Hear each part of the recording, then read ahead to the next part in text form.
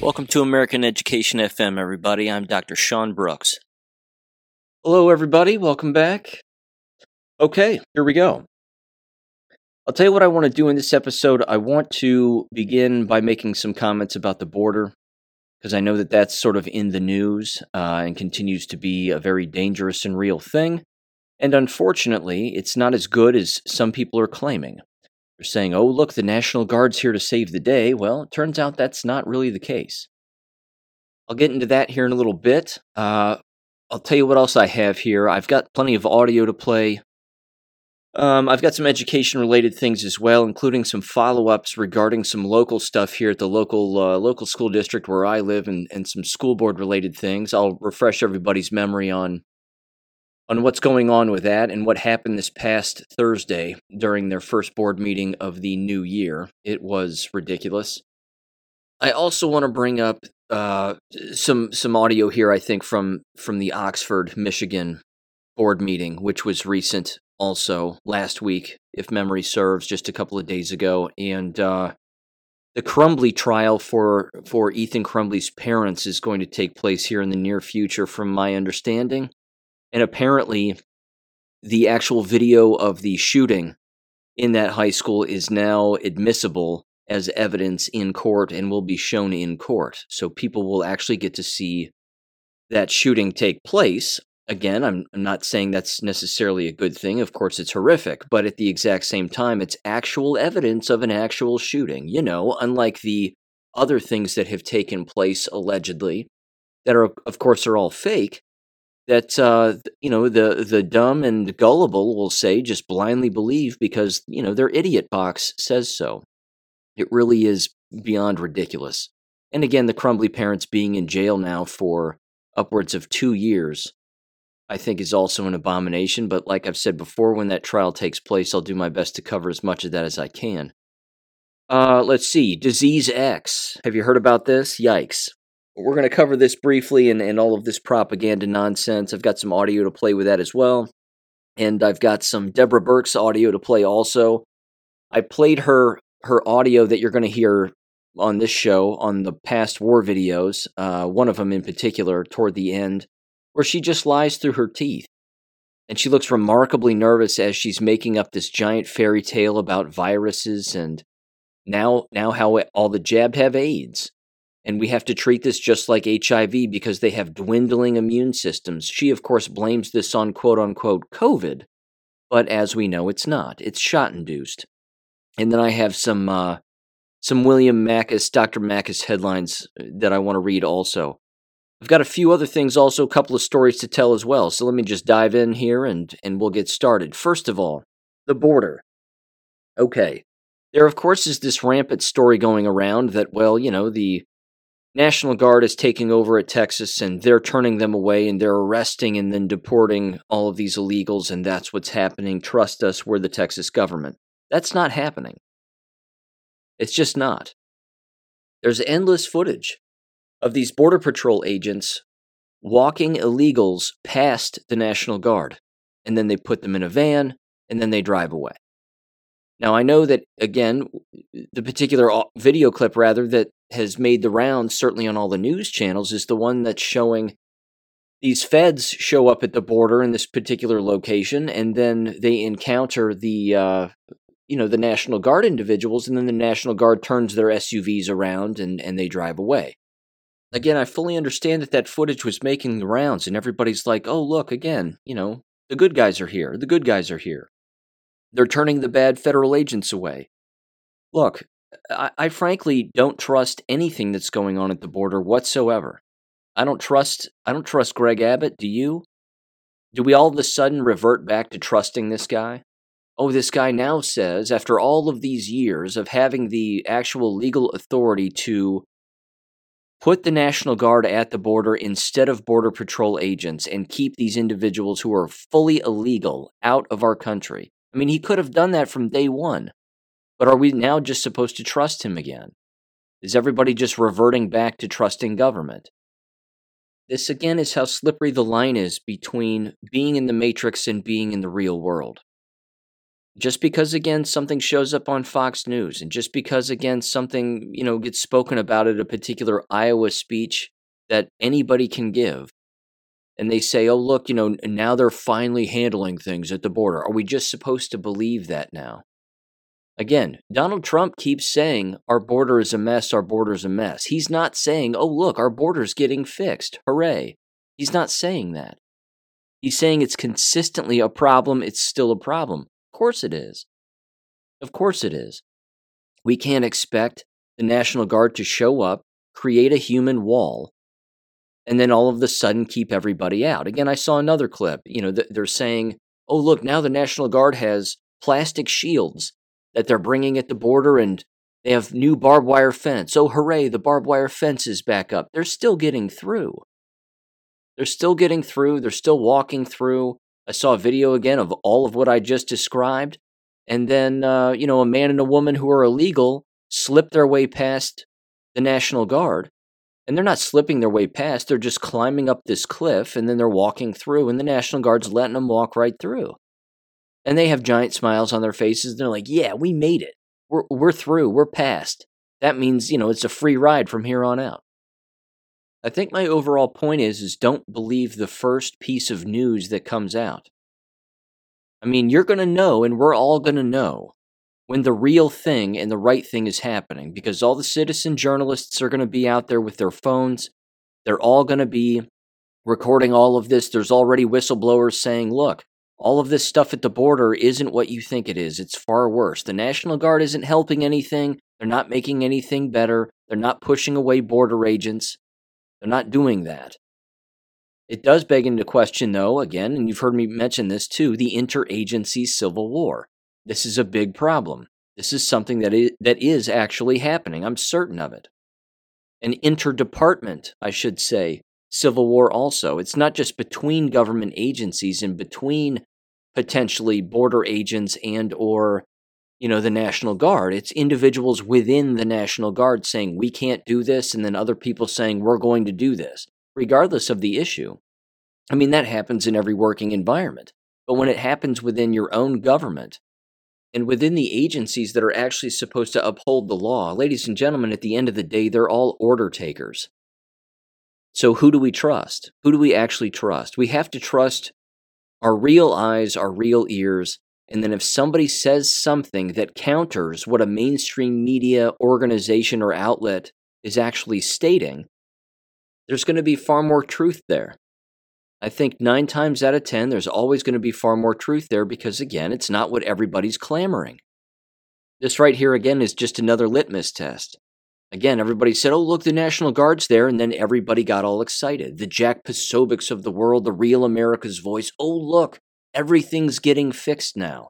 No.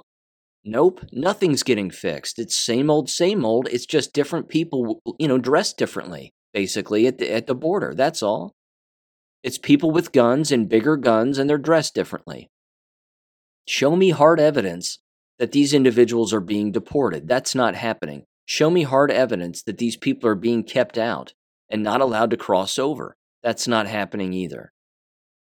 It isn't happening. Where's the footage of this actually taking place? Where's the footage of them being loaded into a C-230 and then landing in Mexico, and then the back end of that C-230 opens, and then all the Mexicans are back in Mexico, or all the Africans are back in Africa? We aren't seeing that. That isn't happening here. I'm telling you, this is going to be one hell of a task for Trump if he actually gets in and we actually have an election and he's not killed and 1,000 other things. This is going to be a huge undertaking.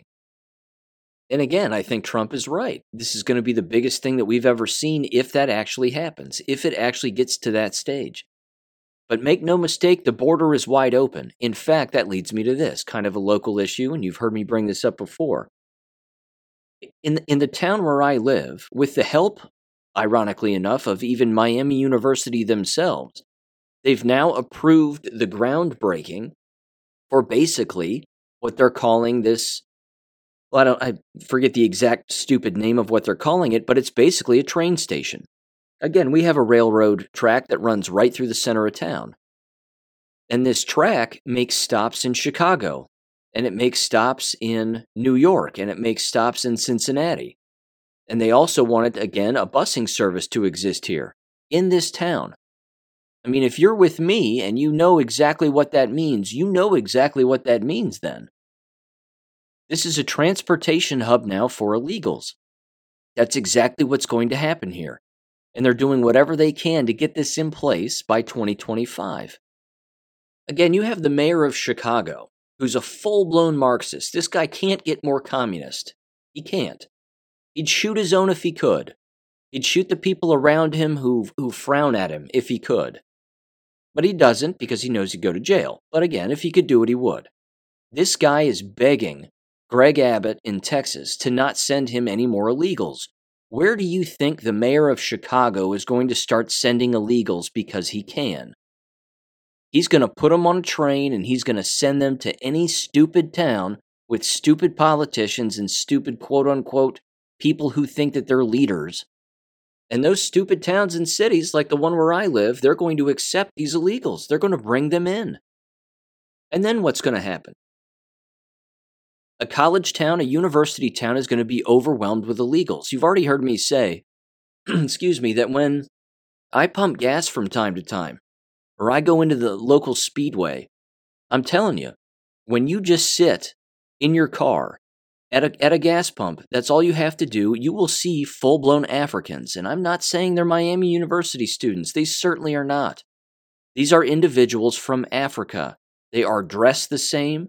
They look the same. Again, their heads are on swivels, and as you've heard me say, they don't use sidewalks. They just walk from point A to point B in a straight line, because that's how they do it back home. They don't adhere to sidewalks or any sign of any kind. They can't even interpret the crosswalks correctly. They just walk in a straight line, no matter where they're going. The place I have to go is over there. This is, the quickest distance between 2 points is a straight line. Let's go. And then they just go. You can see these people. This town is going to be overrun with those individuals.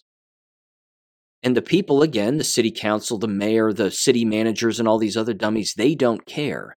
They don't care. They're flooding this town with those kinds of people, and they're going to keep doing it.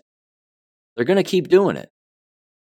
Now, even on a very, I would say, it's not juvenile, but it's on a much smaller level. This particular train hub is going to have public bathrooms. I mean, wrap your head around that. The police force in this town is already stretched thin, which, by the way, the police officer who I brought up in a previous episode for kneeing a Miami University football player in the back and punching him in the back of the head because the guy was drunk, resisting arrest, and forced his way into a bar and was illegally trespassing and public intoxication, underage consumption of alcohol, etc., and assaulting people.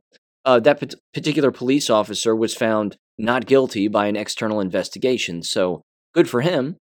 He didn't break any law, and nothing bad should have happened, and it didn't, thank God.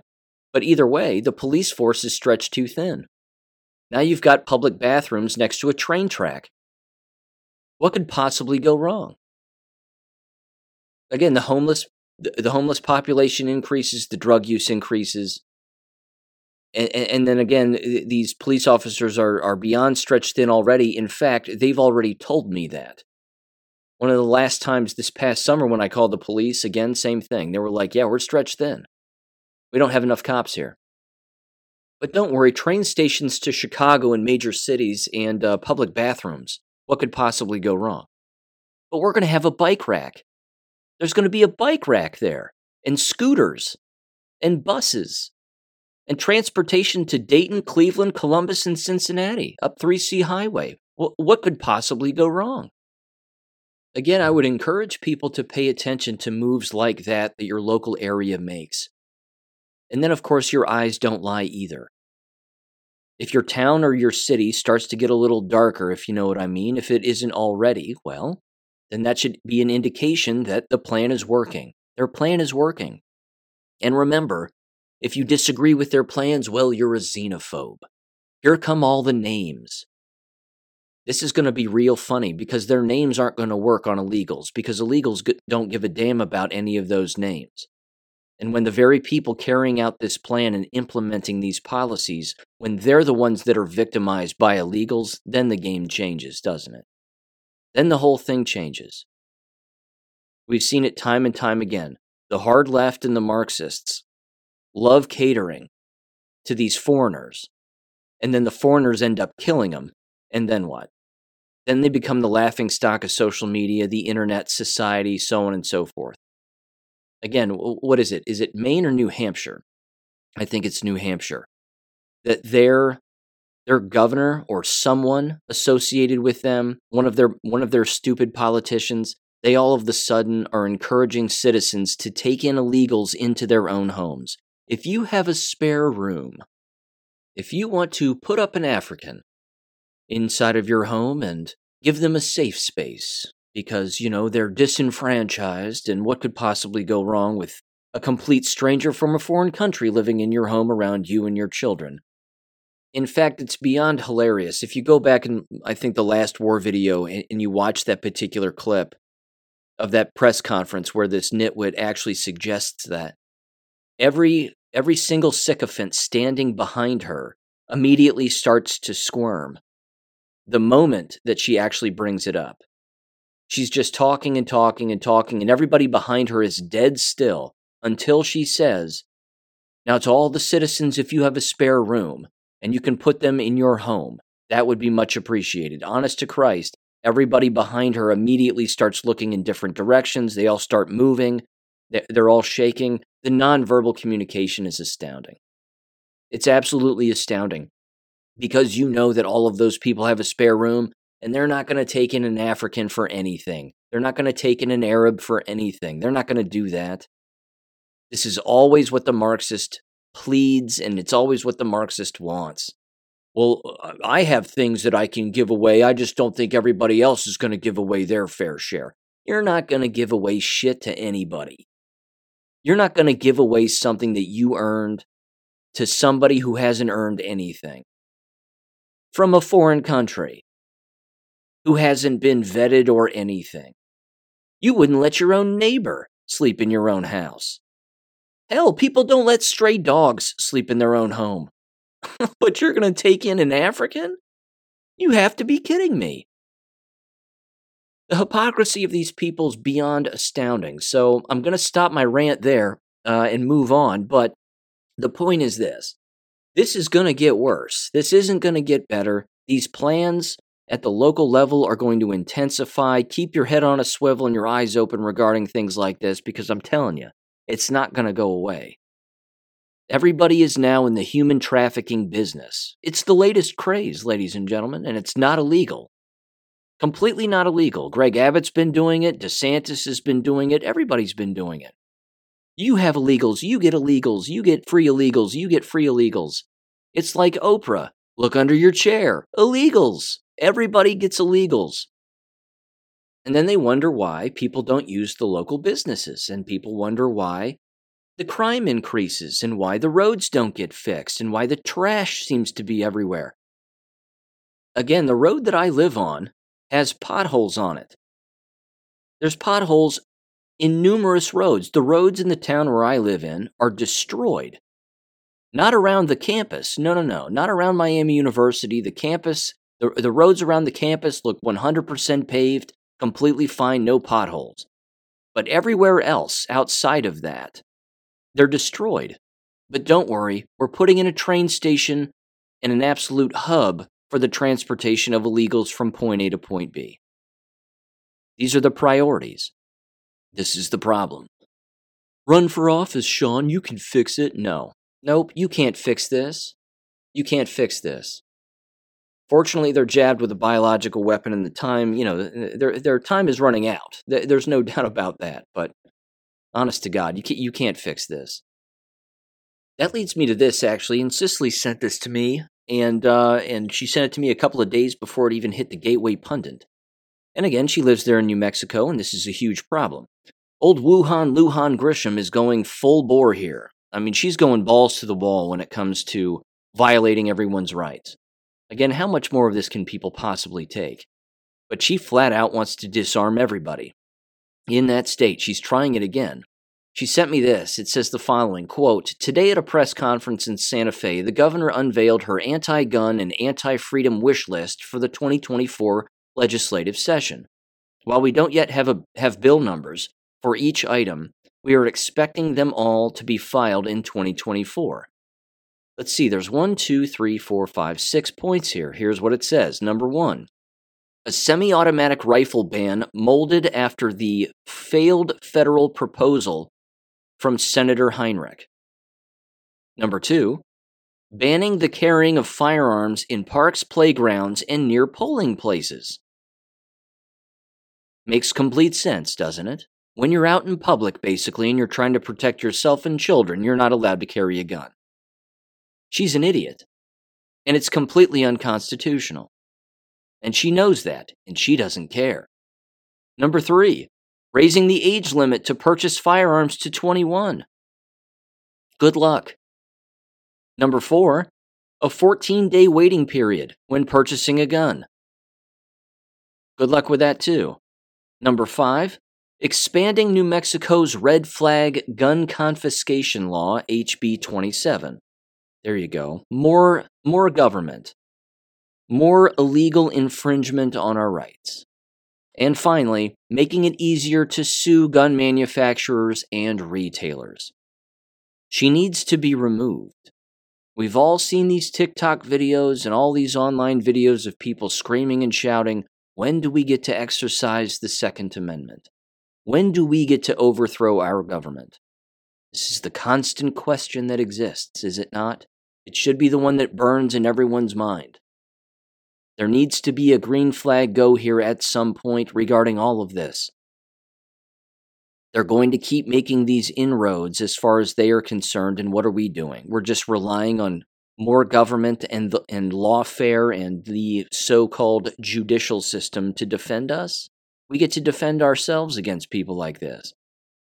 It finally says this. It says, quote, "Additionally, today we learned that a bill to place a 11% excise tax," it says excise, "on the sale of firearms and ammunition in New Mexico will also be filed."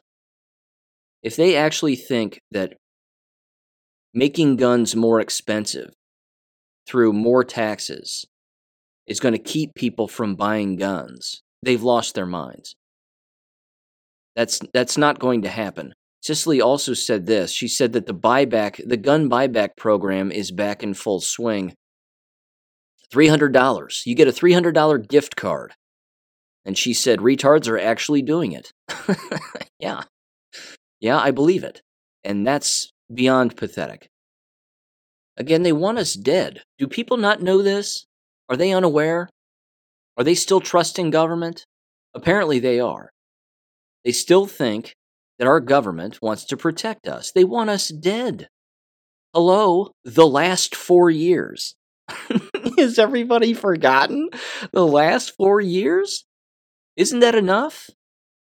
I'm telling you, you just got to keep tabs on stuff like this in your local area. You have to. Keep a running list of all of the things that they're doing and all these little moves that they're making. The dots are on top of each other. They don't need connecting. They're on top of each other. Okay, moving on. Education stuff. I've got a great deal here.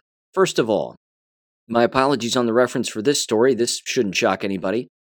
This was from the Gateway Pundit. Chicago public schools have lost $23 million worth of free laptops and other electronic devices provided to students in 1 year. Shocking. Let's give this audio a listen in 3, 2, 1. Tens of thousands of laptops, iPads, and other electronics are missing from Chicago public schools. An Inspector General's report found 77,000 devices were reported lost or stolen during the 2021-2022 school year. Total value, $23 million. The devices went missing after students took them home for remote learning during the pandemic. CPS spent $2.5 million on tracking software, but did not use it, saying it was flawed. Our work uncovered an incident where there were a pair of siblings, a brother and a sister at a school, who between them lost 9 or 10 devices. And there's no record or indication that the school district or anyone reached out to the family, mentioned that this was an issue, tried to figure out what had happened. EPA says in a district of our size, some device loss is expected, but we remain concerned about the loss of any public asset. The district is now working on improving device tracking, has recovered 12,000 laptops so far. Ah, yes, everybody's favorite magic trick.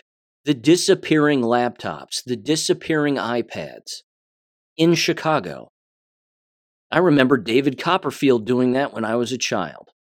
He'd show up with a bunch of laptops in Chicago and abracadabra, they're all gone. Missing?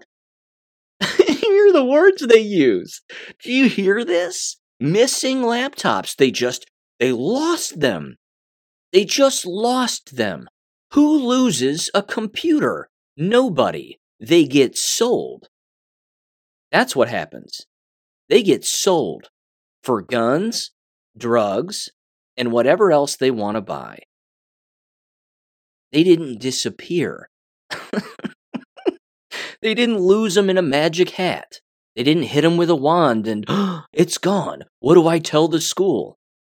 And of course, they're doing whatever they can to make sure that people don't suspect black students as doing this. No. We reached out to certain people and, some people have brought them back, we promise. We've confiscated 12,000, but, there's still many more that are missing. A brother and a sister lost 12 devices. No, they didn't lose 12 devices. They stole 12 devices and they sold 12 devices. Now go arrest them. Go arrest them. Question them. Arrest them, question them. What did you do with these? Well, I don't know. They just disappeared. I just lost them. Who loses a laptop? Nobody. No one. You lose your car keys, but you find them. You don't lose a laptop. Gee, where did I put that thing that I don't own? That doesn't belong to me, that's expensive to some extent, and is in high demand on the black market.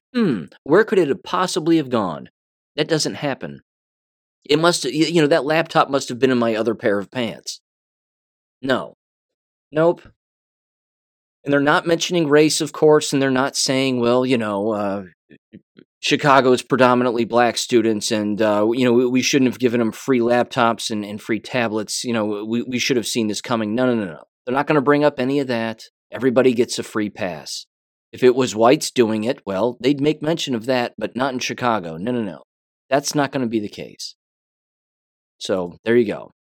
Black market iPads brought to you by the public schools of Chicago, ladies and gentlemen. Okay, moving on.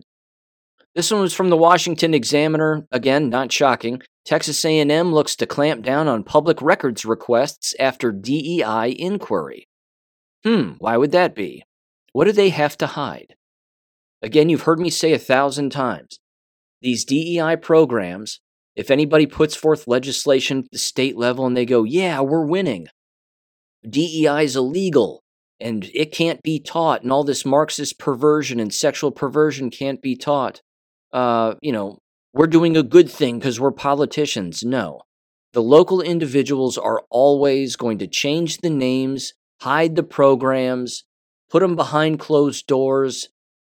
They're always going to do that, and the reason that they're going to do that is because they do not want anybody to find out in an open records request that's exactly what they're talking about over email on a constant basis with one another within these institutions. Again, Texas Tech is a CIA hub of some of the worst human beings on the face of the planet. Deborah Birx works there, for Christ's sake. Think about it. Deborah Birx, she's a murderer. Welcome to Texas Tech. Yeah, they're not going to work on open records requests because they don't want to divulge what they're actually doing. They don't want people to know the secret lingo that they have worked out to continue to hide their sexual perversions. And again, I'm going to mention this too. One of those just blanket reminders. Anybody covering for a DEI program is either a pedophile or a pedophile apologist. It is that simple. That's it. Anybody teaching DEI is a pedophile or a pedophile apologist. Anybody going along with it is a pedophile and a pedophile apologist. And yes, I know that it means diversity, equity, and inclusion. I fully understand that it's also about eliminating white people. I fully get it. Then the person is also a bigot. It's that simple. It doesn't need to be overcomplicated. Anybody using those words is talking about the elimination of white people. They're talking about the elimination of a free-thinking, free society all of the time. These people need to be called out to their face on a constant basis. They need to be called pedophiles to their faces as frequently as humanly possible. I don't care if they're school board members, teachers. I don't care about their sexual, their own sexual perversions. We know that they have them. That's why they're pushing these kinds of programs and normalizing these kinds of perversions. And normalizing the race replacement and the race elimination and 1,000 other things. Not hiring white people. Again, just like Delta Airlines the other day. Same thing. Don't capitalize the word white. Capitalize the word black and brown, but leave the word white undercase spelling. Okay, thank you, Delta Airlines. We didn't need you to tell us that you're racist. You're trafficking human beings without question. We already know you have no standards. So how you type things on a memo is irrelevant. But again, Texas Tech University, these universities, they won't quit because they're the enemy. The enemy doesn't give up unless you destroy them. And even then, they pop up some other place. They're like a weed that you just can't get rid of. So there's that. All right. I mentioned the Crumbly trial earlier. Again, that's coming up. I don't have an exact date on that, but I do know that there was a motion and the judge is allowing the actual footage of the shooting to take place within the trial itself so that people can see it. Of course, they won't show us, most likely the public, although if they did, that would be a first, wouldn't it? It would actually justify people asking questions about Sandy Hook and why didn't you have security cameras there? And, well, why was your power turned off? And why did you not have internet access in that building that was clearly not a school? Same thing with Uvalde. Again, where's the badge cam footage from inside the classroom where it was a bloodbath? Where's the badge cam footage? Not a second of that footage, is there? Weird. How about all the dead kids and dead staff members in Nashville? Where's all that? Where's the badge cam footage of that? Doesn't exist. So that leads me to Oxford now. And I'll tell you something. The Oxford, Michigan School District is, I don't have the words. These are some of the dumbest humans on the face of the planet. The school board is full-blown certifiable. These people are nuts. They continue to show up, of course, to their own meetings because they have to, but the parents also who continue to send their children to these schools, again, in particular the high school, it blows me away. I can't for the life of me figure it out. They could bankrupt the school overnight if they just unenroll all of their children at once and then keep them out permanently. But the matrix is so strong with these individuals. So much so that one woman continuously shows up and she all openly, I should say, even on the internet, of course, because these make their way to the internet, she's openly telling the whole internet world, which is the whole world, that her daughter has all of these mental and emotional health problems as a result of being in the same school where the shooting took place. Hello, McFly, take your child out of the school district permanently. Take them out permanently. Here's one particular interaction that I want to play. This is between, I assume, a dad. I don't know if this is a dad who lost a child there or not, but this is a dad who consistently shows up to these meetings and gives the school board absolute hell. And I like it, except for the fact that if they are a parent who consistently, I should say, sends their child to this school district, he's making a huge mistake. Because here's the other thing that's happening before I play the audio. The thing that happens within these schools, which is an indication that the shooting actually occurred, is they outsource all of their counseling and their health services and all these grants and all this other crap. What they do is they basically become this giant hub of leeches. So when a real shooting takes place, all of these leeches from the outside, these NGOs, these mental health services organizations and whatever else, they all show up and they start sucking as much blood and money as they can out of the school system. And the school system, in return, uses this to justify their stance on, well, we're making the environment safer and everybody's going to be healthier and this is a good thing. No, none of that ever happens. None of it. The environment gets worse because they're always adding more things to the actual environment. Well, we need to hire more counselors and we need to hire more mental health professionals and blah, blah, blah. And again, this one particular female mother shows up and she goes, the counselors don't know what the hell they're doing. The so-called mental and emotional health experts in these schools don't know what the hell they're doing. Well, of course they don't. They're all Marxists. They're all Marxists. Donald Trump's to blame for everything as far as they're concerned. This is because of a lack of gun control. That's why all of this happened. Nope. It's because the environment has no accountability. The people who are responsible outside of Ethan Crumbley, the actual employees themselves, are still employed. The counselor who didn't check his bag is still employed. Again, this was a revelation to me, but I found that out in that talk with Truth for Oxford, if that's their organization's name. Again, those fantastic people made me aware of that, and I had absolutely no idea. But that's what happens in these environments. When there's no accountability, people get pissed because they want accountability, and the people who aren't doing the thing that they're contractually obligated to do by getting rid of the people who should have been held accountable continue to not do their job, and they continue to act like there isn't a problem, and they just go about their business as usual. Well, that's going to piss off more people. It's a multidimensional problem. But this is a problem, again, that the very parents themselves can solve in the blink of an eye.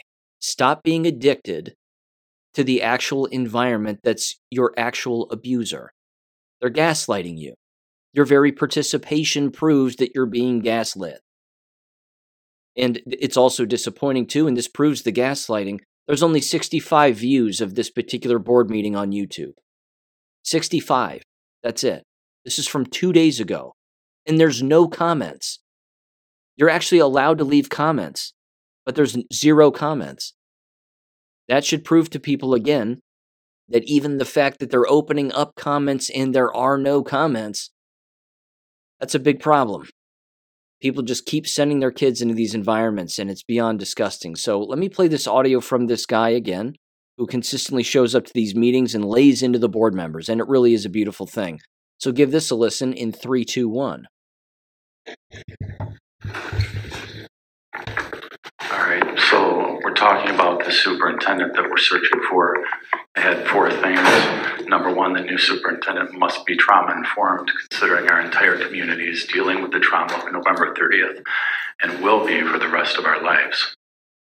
Number 2, the superintendent must be willing to immediately remove all individuals named in the $3 million investigation report, along with those that tried to silence this community. Angela Weaver sent out emails telling employees to not answer questions before the shooter's gun stopped smoking or the victim stopped bleeding. Number 3, must be willing to immediately remove the security team for failing to protect student privacy by spreading imagery and video of students undressing against policy, state, and federal law, and then trying to silence the whistleblowers, specifically Rourke and Vernier and Pam Fine. The sensitive content should have been isolated, removed from computers, and given to state police, not passed around for the viewing pleasure of security staff members. Number 4, the superintendent must be willing to follow all school policies, state and federal laws, including Open Meetings Act, to end exposure and liability and lawsuits costing this district money and distracting from the students' education. With the investigation report now out, I'm calling on Superintendent Vicki Markovich to take immediate action on these 4 items, so the incoming superintendent doesn't have to do your job. When is the board going to address the names of staff listed in the investigation? Heather, you were gone for the whole month of December. Were you in hiding or were you on James, vacation? For the pre-arranged, we're talking about agenda topics, which was the superintendent. Yeah, that's what I'm listing. talking to. That's specifically to the point I'm speaking. But please don't interrupt me while I'm talking on my time. So, Heather, you never made a statement. No board member has talked about the report, the investigation. We spent $3 million, and not one board member has spoken about the report one time, or the staff members' names who were listed as responsible.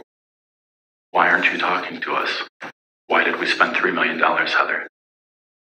They're pointing at you. The report you paid for points right at you. Why aren't you talking about it? Did you waste our money? We could have rebuilt the whole wing of the school for $3 million. So all the kids coming out of this school don't have to go into a murder zone. And you don't think that's going to traumatize these kids trying to study while they think about what happened in those hallways because you didn't do your job? Or because the superintendent didn't do his job? Or all the people who didn't do their job who knew then were warned that a shooting was going to happen at the high school?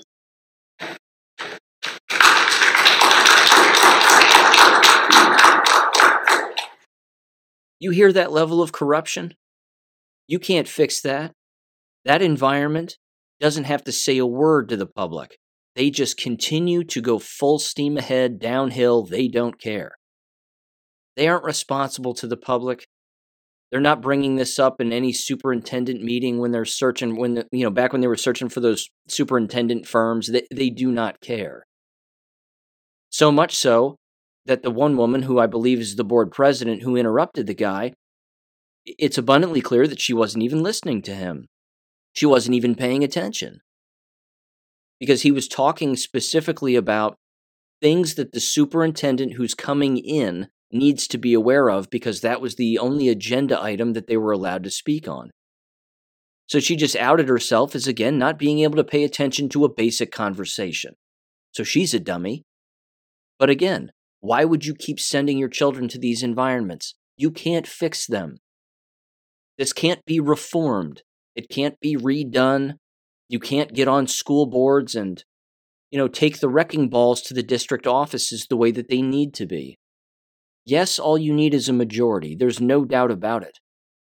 But these are secret societies. These superintendents are associated with these superintendent associations at the state level. They pass each other around. They all take oaths. And that oath is not to protect you as a parent or your children when you send them. They're tied in. All of them. It's a level of corruption that people have a very difficult time wrapping their heads around. But trust me, if you can wrap your head around it, it's far worse than even that. And there was this little dime, which is rather important, I think. The board voted in the middle of their meeting. It's dead in the middle of their meeting. It's actually around the 1 hour, 40-minute mark. They voted very quickly to hire Perkins Coie as their law firm to represent them. Does that name ring a bell? Wasn't Perkins Coie the law firm that was either associated with voter fraud, or weren't they the law firm that was hired by Hillary Clinton to dig up dirt on Donald Trump and the whole Russiagate thing? Weren't they the law firm? They were. That's the same law firm, international law firm based in Seattle, Washington. Founded in 1912. The Oxford, Michigan School District has just hired Perkins Coie to be their law firm. Hello? Do you see how out of touch these people are? They don't even know that the law firm that they're hiring might cease to exist in the future for treason and sedition. Unbelievable.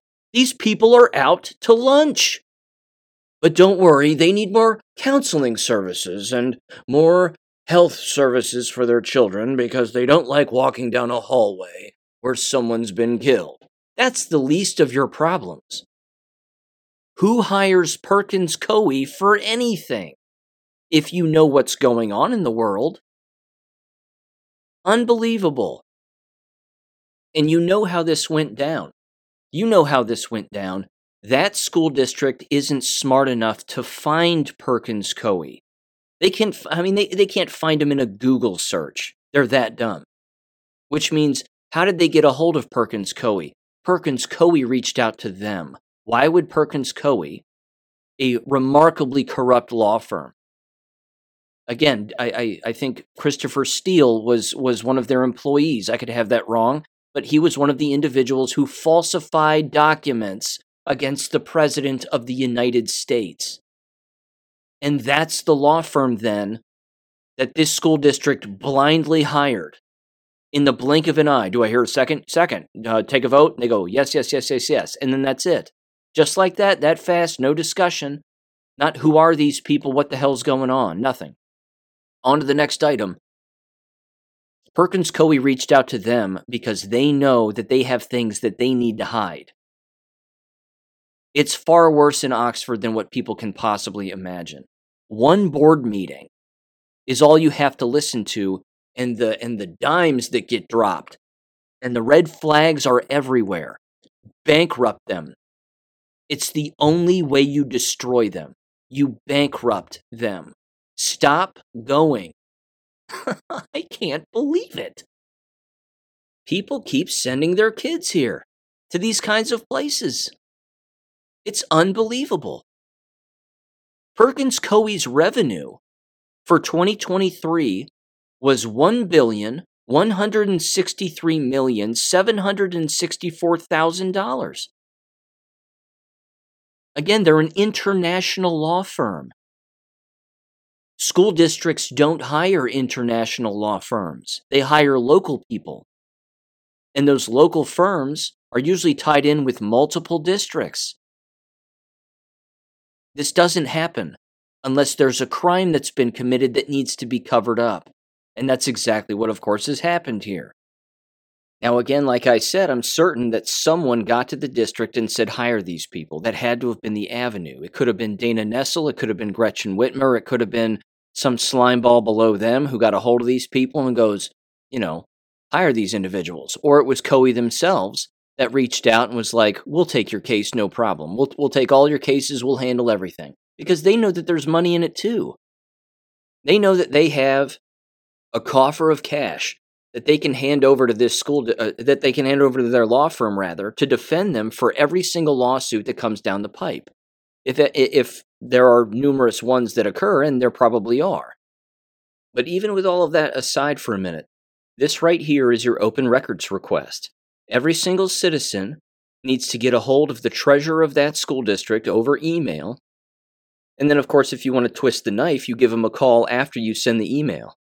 And then you record the phone call, and you say, I just made a formal open records request for all communications from any district employee or board member, specifically regarding any communication with any state official.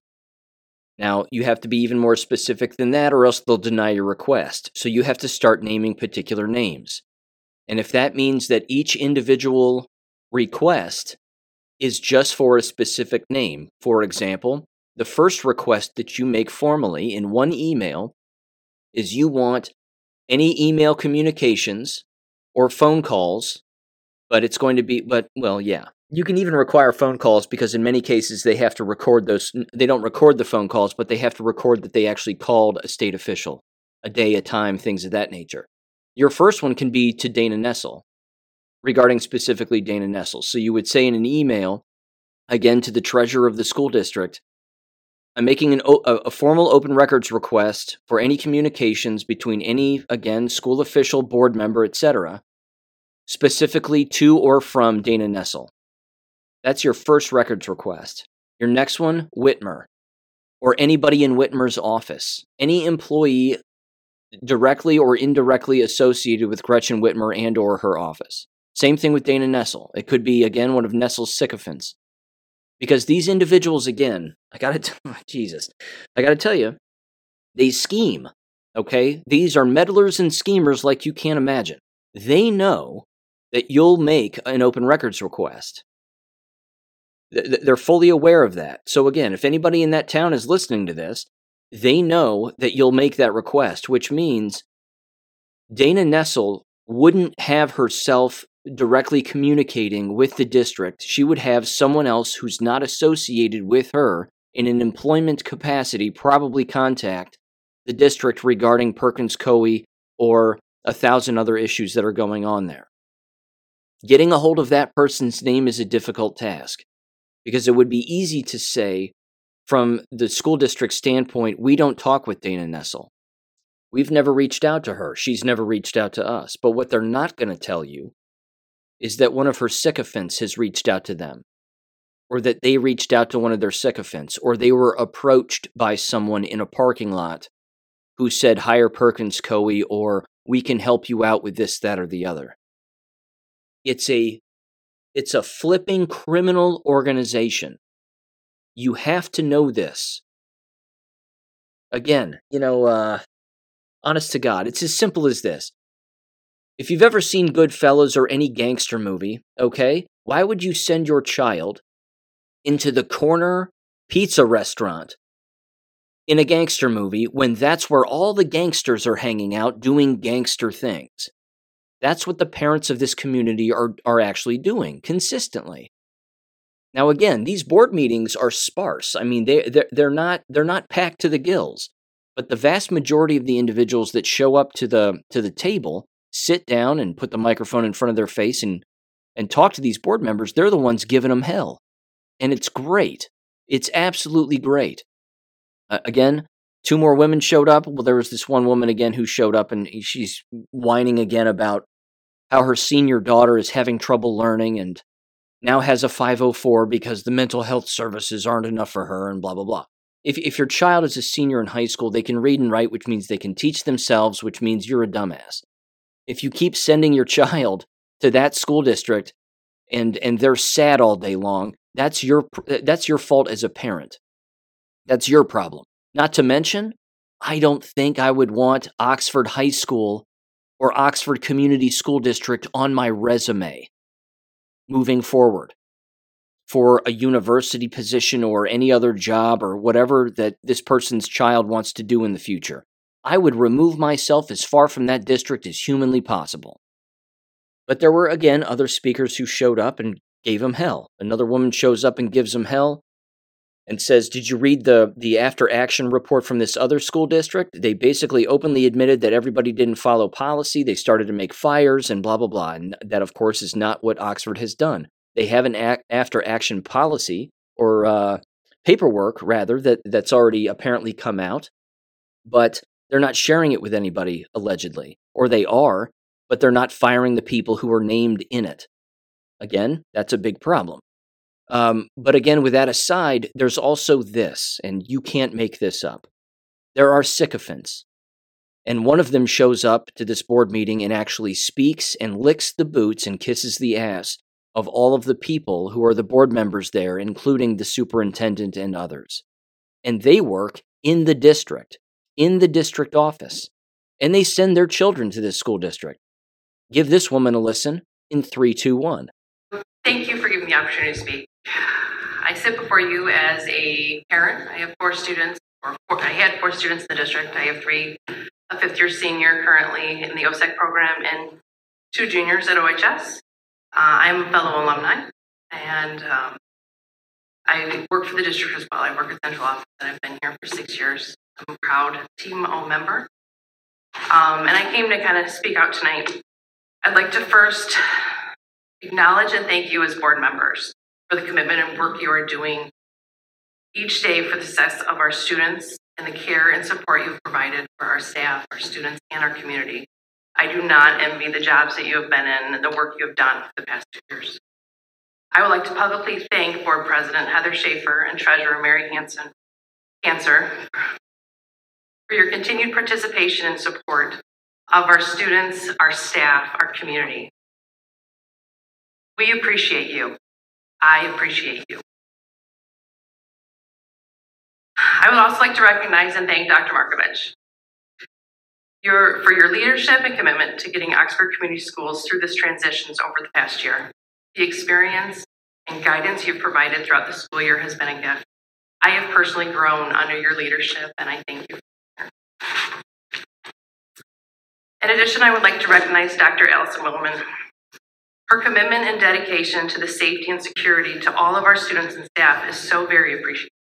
As a parent and staff person, I feel 100% confident that Oxford Community Schools is the safest school district in our state. Due to her commitment and experience in systems that have been put in place under her leadership. Dr. Williman has the educational leadership and unique area of experience in safety and security that makes her a true asset to Oxford Community Schools. Lastly, I'd like to recognize Mr. Todd Barless. His leadership in implementing supports and systems to meet the social and emotional needs of our students and staff district-wide have been imperative for improvements in our overall emotional growth from this tragedy. He has personally helped me in my healing journey. Throughout this year, I've had the opportunity in my work life and my personal life. I'm very active in my school. I'm active in the band. I go to every play. I go to every musical. I go to every football game. I got a cheerleader. I'm present, and I'm also very active in my job in supporting parents. And I've talked with hundreds as a listening ear, and I've always been a judgment-free zone. That everybody's at a different place in their learning journey, in their healing journey, and a lot of that I got from Todd. And we all have good days, and we all have bad days, and that's okay. So this past Sunday, I was at church where it was shared, "Outlook changes outcome." These words struck me at this time as we look as a community to truly look at what outcome we're working to achieve. For the past 2 years, many have been inappropriately demanding for resignation and change to school board members and district administration. And over the past 2 years, this district has undergone a tremendous amount of change of both school board members, district administration, along with increased safety, security, social emotional supports, staff training and development, and many other supports for trainings and offerings to students, staff, parents, and community members. I feel confident as a parent who reads the newsletters and listens to the board presentations on what is happening within our district, that we have made changes and improvements, and we will continue to strive to be the best educational district in our area, providing more choices and opportunities than any other school district around. But what has not changed in these past 2 years? Lansing, funding, requirements for schools. In order to truly make the lives of Tate, Justin, Madison, and Hannah matter, we need to advocate for change in Lansing. We need to advocate on the importance of school security and mental health supports in public education. Legislative changes providing funding, guidance, and accountability for all school districts to provide a safe, secure learning environment with the mental health supports needed for students throughout Michigan. We need to stop banging down the doors at 10 North Washington and stand together as one voice in Lansing to make real change so all students can be safe at school. It is time to work together towards systematic changes in our educational system. Let's use the strength and determinations that our angels possess and show how Oxford Community Schools now is an example of what can be done. Let's stand together in Lansing and fight for funding and accountability. That is the only way to reduce the number of school shootings and provide the mental health supports before another tragic event happens. She's dumber than a bag of shit. There's no way around it. She's just dumb. She's beyond stupid. And she's a sycophant, which is why she's licking boots and her face is, just covered in the backsides of everybody. And her tongue is dirty from licking all the boots and so on and so on. It's beyond embarrassing. It's the false equivalency. These people exist in these districts and show up like that because they can't see what's really happening here. They have no clue. She's bone dead stupid, that woman. She could have stayed away. That would have been the smart thing. But now the entire town knows who she is, where she works, and what she stands for. She's a team player, ladies and gentlemen. That's a team player for you. And I'll tell you something. I could play the entire comment section from this board meeting alone for the rest of this episode, but this episode would be 3 hours long. I mean, the people really tear the board a new one. And if you're going to watch a school board meeting, I'm telling you, the Oxford Community School Board meeting these meetings are intense. They're very well done, but there's hardly anybody in the room. That's kind of the sick part.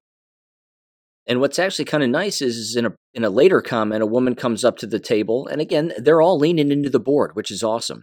They're all lecturing the ever-living hell out of him, which is great. But a woman stands up before she sits down at the microphone. She turns around, and she looks at that district sycophant and lectures the ever-living hell out of her. It was great. She goes, don't feed us all that bootlicking nonsense. We don't want to hear it. I mean, it's incredible. It's incredible. She even called their board meetings amateur hour. She goes, it's just amateur hour here. She goes, I wasn't going to speak, but my God. And then she just tears into him. It's wonderful. Again, there's solid-minded people there. There's no doubt about that. No doubt about it. But this should prove to you, ladies and gentlemen, that those previous shootings, quote unquote, in those schools that, traumatized everybody and changed district policy in every school district across the nation, those don't happen because those districts aren't doing what this one is doing. And I'm not saying again that this district has its hands clean. They clearly don't. That's beyond evident. But the simple policies and procedures and the things that are taking place in this district aren't happening in Uvalde, Nashville, or Sandy Hook. They didn't happen because they didn't happen. Again, everything is connected here. We're talking about a puzzle. These are all puzzle pieces, and it all creates this really gross picture, but there's truth in that picture too. And that truth needs to be sifted through and examined, and this is just a piece of it. But the last person who speaks in the board meeting is the father of one of the departed. And I'll tell you, again, he's a passionate guy, and he seems to know what he's talking about, but there's a number of things, again, that he's sort of stepping on and then he's not following through on. Again, I can't put myself in his shoes, and I certainly wouldn't try. But he sort of brings up a bit of a threat to insurance and raising their insurance costs so that they're too pricey. I'm certain that the district is already feeling that pinch. There's no doubt about it. Again, I don't think that the bonds for the win aspect is going to matter in this case because, again, as I've said before, the insurance company that represents the school district, they have lawyers too, and they're not going to back down from any particular claim that gets made or mental health services that need to be made where children are still being sent to the environment and, they feel unsafe and they don't feel well and XYZ. Ultimately, again, they're going to back it up on the parents and say, well, the parents don't have to send them. The parents don't have to send their children to this particular school, even though, of course, it's the free public school in the area and they're supposed to. But this is where that so-called immunity comes into play, so to speak, because they end up saying, well, you have freedom of choice. You don't have to, this is the hypocrisy, but this is where the public school system actually advocates for school choice, so to speak. They instantly say, well, there are other places where you can send your kids and they can online learn if they don't feel safe here because other students feel safe here. So, if you keep sending them and they don't, well, you need to find other means of educating your kid. That's their argument. I don't know what else to say other than you bankrupt these school districts by not going anymore. That's how it gets done. It doesn't get done and nothing changes with you trying to wrestle a grizzly bear that's starving or fighting for survival, essentially. You can't do that. You're fighting criminal organizations that are tied into criminal organizations that are represented legally by criminal organizations. Your average lawyer wouldn't touch this with a 10-foot pole, which again should bring into question. And again, there will be some kind of a settlement. Most certainly. These parents, again, if bless their hearts, but if they get a fat check in front of them and their lawyers, based on the lawsuits that they have filed, show them a big fat check, they're going to take the check. And there's not going to be any comment from the district regarding any particular case that they may lose from a parent who lost a child there. That's not going to happen either. Because that doesn't happen in most situations. They don't release a statement. They just say, it was a horrible situation. They're not even going to apologize. It's just business as usual for them. And again, that's what most of the people commenting at the table say. You're not talking back to us and you're not giving us any answers. Because that's their MO. That's what they do. That's the business. So keep your eyes peeled for any superintendent who shows up to this district, because when they make that hire, and they will have to eventually, that individual has to be a certain kind of retarded to want to be a superintendent in that school district. Because on day one, they're going to get attacked like crazy. And only a masochist would actually want to be a superintendent in that district. No one with a straight head in their skull would ever want to work there. Again, it attracts the mentally disabled. That's what it really does. It attracts the sociopaths and the psychopaths and the narcissists and the narcissistic personality disorder kind of people. That's who's here. That's who's in this environment. Again, you heard him earlier. The sycophant, some of the board members, and then, of course, the logical parents who know what the hell is going on, and then, unfortunately, the parents who keep sending their kids there. So there's a whole lot of not thinking going on. But the answer is rather clear, and it's remarkably simple, and it's how you take the power back. That's how you bankrupt a school district overnight. Everybody stops going. And if everybody stops going, you got to close the doors then. Then they got to fire everybody. Then the board, as individuals, as people, that's when the state comes after them and replaces them. That's how that gets done. So they're not going to leave. They're going to continue to receive kickbacks and 1,000 other things. Because again, people need to keep this in mind. City councils, mayors, board members, board presidents, you name it. With all this money that's been floating around over the last 4+ years, they're getting some of that money. In fact, they're voting to pay themselves more and more money, even for positions that never used to be paid, like school board members. Now they're feeding themselves cash. Because, well, times have changed and we have the sources and the funds to do so, and then they just pay themselves, for their time, for a position, again, that used to be free. So there you go. Either way, I'm going to put that one down for now. I'm sure I'll revisit it in the future. That's the latest from Oxford. Perkins Coie, ladies and gentlemen. They hired Perkins Coie. You can't make this shit up. You can't make it up. All right, next. There's this. The Talawanda City School Board, where I live. Quick reminder of a couple of things, because this was the first board meeting with the new school board member, Dawn King. And there you have it. And an incumbent, Dr. Rebecca Howard, EDD. She is now the board president. And here's what took place in the last board meeting, and it was a doozy. You may recall that Dawn King was attacked behind her back, and then, of course, to her face by one of the sitting board members, a Pat Mead. Where, again, behind Dawn King's back to a mutual acquaintance or friend, Pat Mead told Dawn King's friend, not knowing that she was friends with Dawn King, that she wanted to effing remove Dawn from the board, and we have to do effing whatever we effing can to keep her from being a board member, and effing and effing and effing. So there's a lot of that going on. Either way, as you heard me say on the show, Dawn King had a responsibility to read that Facebook post during the board meeting. That she should have done that. And if she wasn't going to do it, her husband should have done it at the microphone. Unfortunately, neither of those things occurred. This is a problem. But here's what Dawn did do in the meeting. That would have been the thing to do, but she did this.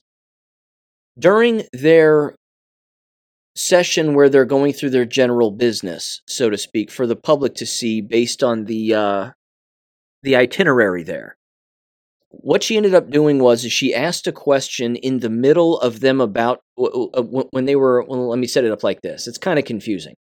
They were going to lump a bunch of different issues together and vote to approve all of them.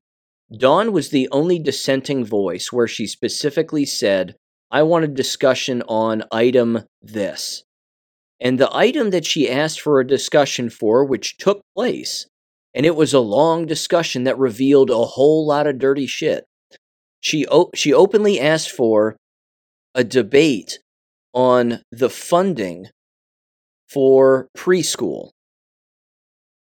Because apparently in this district, the way that it works is if you're dumb enough, I should say, to send your child to preschool, which I should state this too beforehand.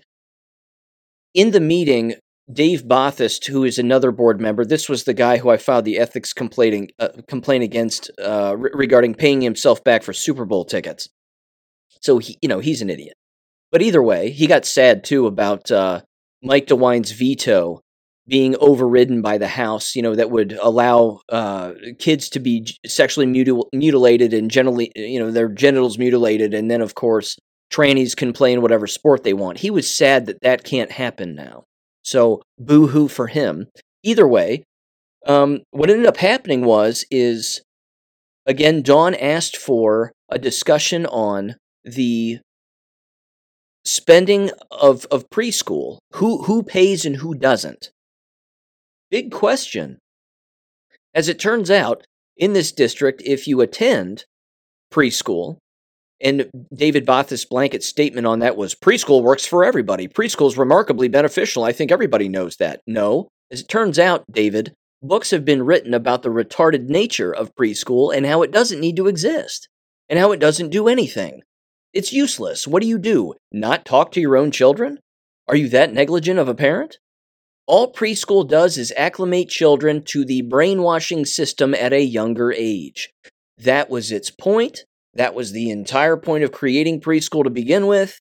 It's an indoctrination program, getting them even younger. That's it. Now, as it turns out, if you're not on any kind of special education paperwork, you have to pay full price for preschool in this district. If you are on special education paperwork, you don't have to pay for preschool whatsoever. No one knew this, except for the individuals, again, who maybe attend preschool or don't attend. Perhaps those that do attend know this and they want to keep it hush-hush. But the discussion that Don King asked for, which took place, exposed all of that. So now endless people in the entire town know that if you're on special education paperwork, I'm using huge finger quotes, you don't have to pay a dime. And if you aren't on special education paperwork because your child is, not in any kind of need, so to speak, so they like people to believe, then you have to pay out the wazoo. Now, with all of that said, the discussion then took place, and they went around the horn to vote to keep things the way that they are for this school year, for the remainder of this school year. And Don King was the only person who said no. Either make it free for everybody or make everybody pay. That was her take, and I agree with her. She was right. Again, there's no such thing as a free lunch here. And this is a school district that is heading toward insolvency. I love it. I want them to cease to exist. You've heard me say that a million times. But either way, that took place. Then there was this, and you can't make it up, and it's connected. Then a vote was put out on the table in their meeting minutes here to re-up their association to the Ohio School Board Association.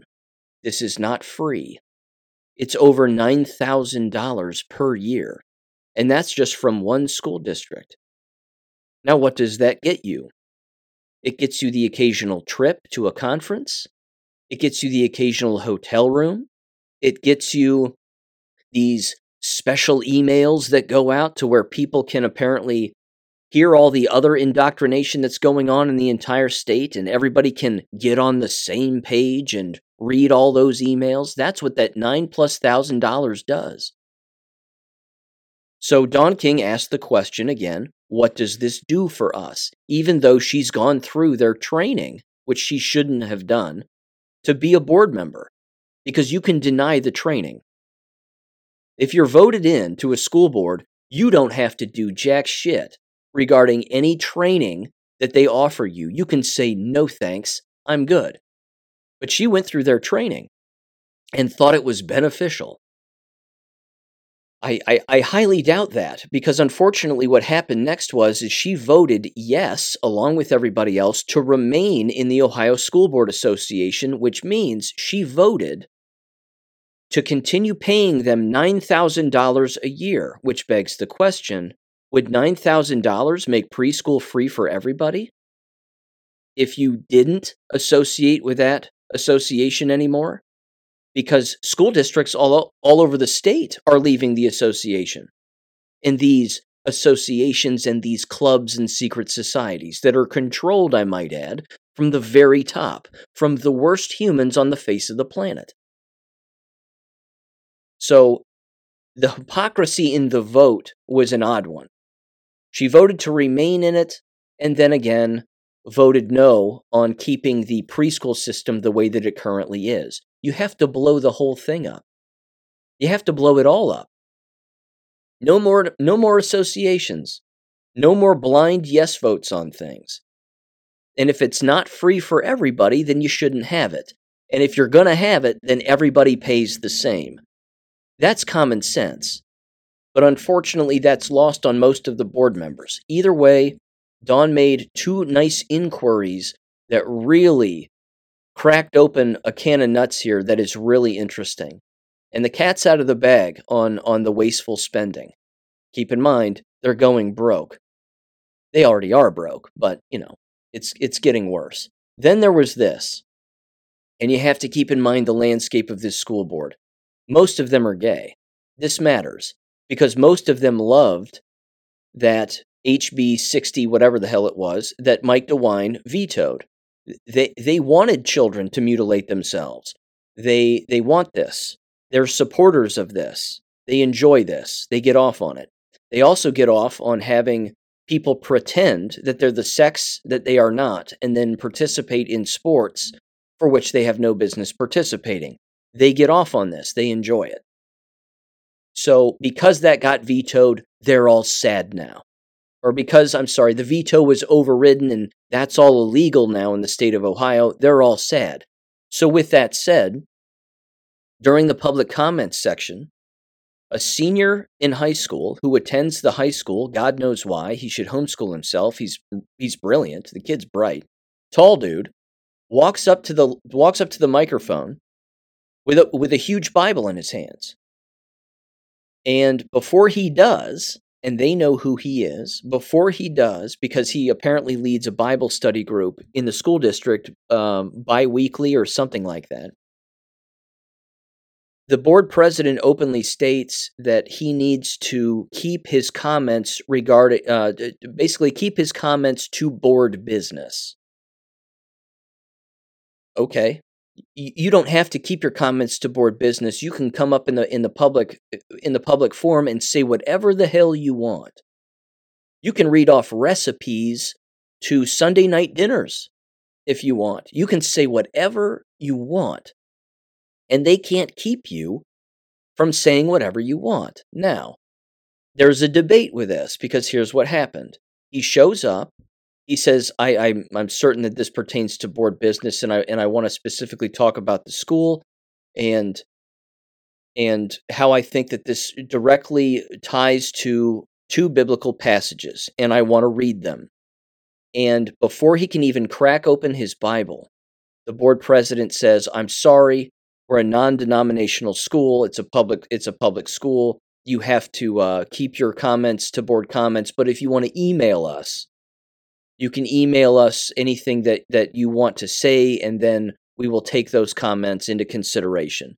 And he goes, okay, thanks, I understand. And he turns around and he leaves, and he sits back down. He should have stood there like a rock, in my opinion. He should have read it anyway, and they should have made him... He should have stood there until the cops took him out in cuffs. In my humble opinion, that's what should have happened.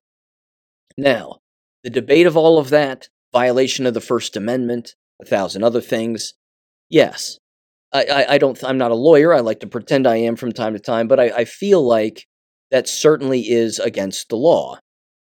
I lean more toward that way, and I've been over the history of, again, separation of church and state. It's not what people think. That's not what Thomas Jefferson had in mind.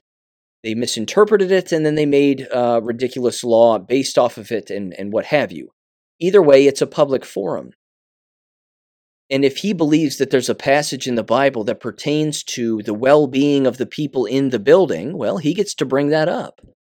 What the board doesn't want is they don't want somebody coming up with a Quran reading from the Quran. What they don't want is they don't want someone coming up and reading from the Talmud. What they don't want also is someone coming up and reading from the Bible on a board-in, board-out basis. That's really what they don't want, is the latter. But they don't want the debate either, which is why they shut it down. So again, if I was to give that student a tip, if he were to ever listen to this, which he probably won't, but if he did, my recommendation would be go back and speak specifically about the bill that Governor DeWine vetoed, that the board members are all butthurt about, that ended up getting overridden, and now you're glad as a student and as a knower and follower of Jesus Christ that mutilating children is the devil's work. And that if you support that, then you're a Satanist. That's what he could have said. That would have been nice. Calling board members Satanists for being sad that now mutilating children and cutting their genitals off in the state of Ohio is illegal. And playing basketball on the girls' team when you're a boy is illegal. Call them Satanists to their face, because that's what they are. Again, that's just my 2 cents. That's what I would have done. I've already spoken at these board meetings. I have no intent on returning unless one of them drops dead from the jabs. Then I'll be back to say I told you so. However, regarding this issue, that's a particular tip. You're still getting your point across without reading passages. You can memorize a passage and say it, but they don't want you to specifically read from the Bible because, again, they're Satanists. That's the point here. They're godless monsters.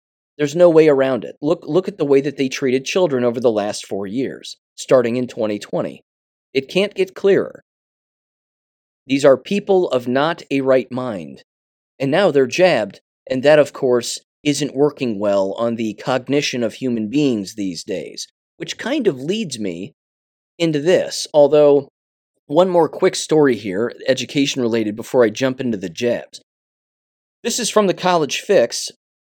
Shouldn't shock anybody, because, again, this is a trend that is being exposed on numerous college campuses, but this was titled, "Vanderbilt has one administrator for every 2 students, so says an analysis." Now, why is that? Simple. This is what diversity, equity, and inclusion brings in and ushers in. This is exactly what poor instructional environments usher in. They usher in more administrators to control more of the so-called narrative and the brainwashing and the indoctrination, as they are losing students. It's basically becoming a giant money laundering operation if it hasn't already been one since the beginning of time. But now this is being exposed more and more. And this is just the landscape. This is what's happening. There's nothing else to really state. Vanderbilt, of course, is and has been always corrupt. The Vanderbilt family is deep state Illuminati. That's rather well known. Don't ask them what goes on in the old basement of the Biltmore. Don't ask them what goes on in the shower room of the Biltmore. There are child sacrifices that go on there. There were anyway. I mean, these are Satanists. Vanderbilt is a satanic university. I got a great education at Vanderbilt. Did you? Did you? If you knew what we knew and what the general public knows about the Vanderbilt family, you'd tear up your diploma if you had one. You'd stop going there and stop working there if you knew what took place. They're tied into the Clintons. It's Anderson Cooper's family. Does Anderson Cooper seem like a clean guy? Again, that's why these universities, these ones in particular, are the hubs for all of this degeneracy and all of this money laundering. And again, firing a bunch of professors and then hiring more administrators. This is what they mean when they say the administrative state. They're protecting themselves at the expense of the individuals who are there who believe that they're actually gaining something from all of this. Again, it says here, DEI commitment includes a recent $17 million faculty initiative, identity centers, quote unquote, and more. This entire DEI, let's get rid of white people and introduce everybody to sexual perversion and genital mutilation and normalize insanity. All of this is one of the largest money laundering operations that's ever existed. The RICO statute should bring this down because there are people in organizations following through with this. I'm telling you, Donald Trump, if he makes his way back and the military actually does anything, they're going to have their hands full. But the American people, again, they hold so much power they don't even know. If they just walked away and stopped going, it's like income tax. If everybody just stopped paying income tax, they can't arrest everyone. They won't arrest anybody. Imagine that. Imagine that one for a minute, too. And I know everybody has, and this has been spoken about by endless people, but imagine that one also. Imagine what Congress and the Senate would do. They would flip out. They'd flip out. And then they come to collect at your front door. What are you going to do then? Are you going to go to jail? No. You'd fight government just like I would. You'd take them down at your front doorstep just like I would. That's exactly what would happen. But it would make the most criminal at the top who are running this entire racket, it would make them cease to exist. But the brainwashing's thick. It's real thick. Okay. Jab stuff. I got a bunch. This might be a 2-hour episode. First of all, I received this from Kim Carter, and she received this, I believe, from a former coworker of hers, if memory serves. And let me read through this particular text thread. It's rather interesting. It says the following. It says, my friend, neurosurgeon, said, there is a viral variant that is looping around and is wreaking havoc, particularly on the GI and respiratory system. From what is evident so far, this variant has a stronger incubation period, so this means a person can be contagious without knowing it. I do not know what hospital she is working it 2 hours from me. And then Kim responded and said, it's not contagious. It's a secondary infection just like AIDS. It's not in the unvaxxed. They responded and said, this is why only I do my get sick at work. Everyone already was sick twice. Okay, and they said, and Kim said yes. And then she also said, Kim did, it's going to get ugly. Lots of people dying this year. Everyone who got vaxxed is expected to pass between now and next year. I don't think that's likely to happen. Here's what I do think, though. Again, I've brought up the analogy of a punching bag. You can only get sick so often, so frequently, before your system starts to shut down. Again, shortening lifespan is certainly one of the things that's taking place, and I think likely to take place with all of the jabbed. In fact, Peter McCullough, of all people, was testifying in front of Marjorie Taylor Greene in a small session the other day, and Brian Cole was sitting next to him. And he openly did state that if you received 2 jabs, you got the real deal. That there's no doubt about that. That if you got 2 shots, you definitely received the mRNA cocktail, as it were. So, placebo's out the door. Sorry, Ryan Cole. You didn't get mush, as he famously once said. So you're okay, you just got mush. No, I don't think so. Because the guy sitting next to you in that meeting just contradicted your previous comment. So you got the real deal. Either way, this text thread continues, and her friend here says, she called me a couple of days ago and said that the doctor had a meeting. Doctors, plural, had a meeting. They were told that there are many cases of new COVID in hospital overflowing with sick people and personnel getting sick. 2. The cardio, respiratory departments, and intensive care units are overflowing. They did say that if you get sick, as an employee, I assume, a military doctor will take over your position and replace you at the hospital. They are ready to replace you if something happened. And then they ended up asking, it's going to get, Kim said, it's going to get ugly, lots of people dying this year, everyone who got vaxxed, whatever. And then, again, the former employee, I assume, replied back, you mean multiple shots? And they said yes. And Kim specifically, I'm sorry, I'm opening up all these windows as I'm reading this. She said, not just multiple, even those with only one jab are not expected to live past 5 years. And this is a hard pill for, this is a hard one for people to swallow. I fully understand.